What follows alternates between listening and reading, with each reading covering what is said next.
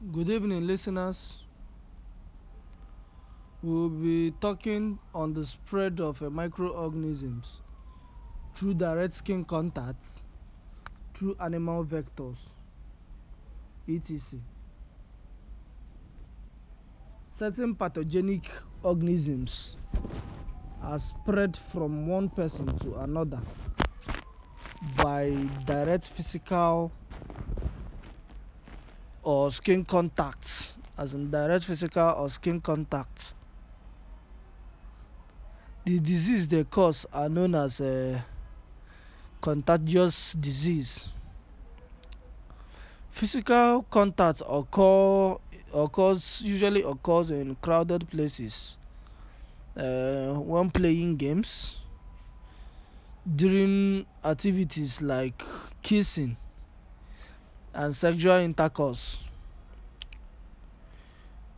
Using the personal things of a person with a contagious disease can also cause infection. Then contagious disease usually affects the skin and mucous membrane. Example: leprosy, ringworms, yawns, syphilis, gonorrhea. All these are examples of a contagious disease. Scabies.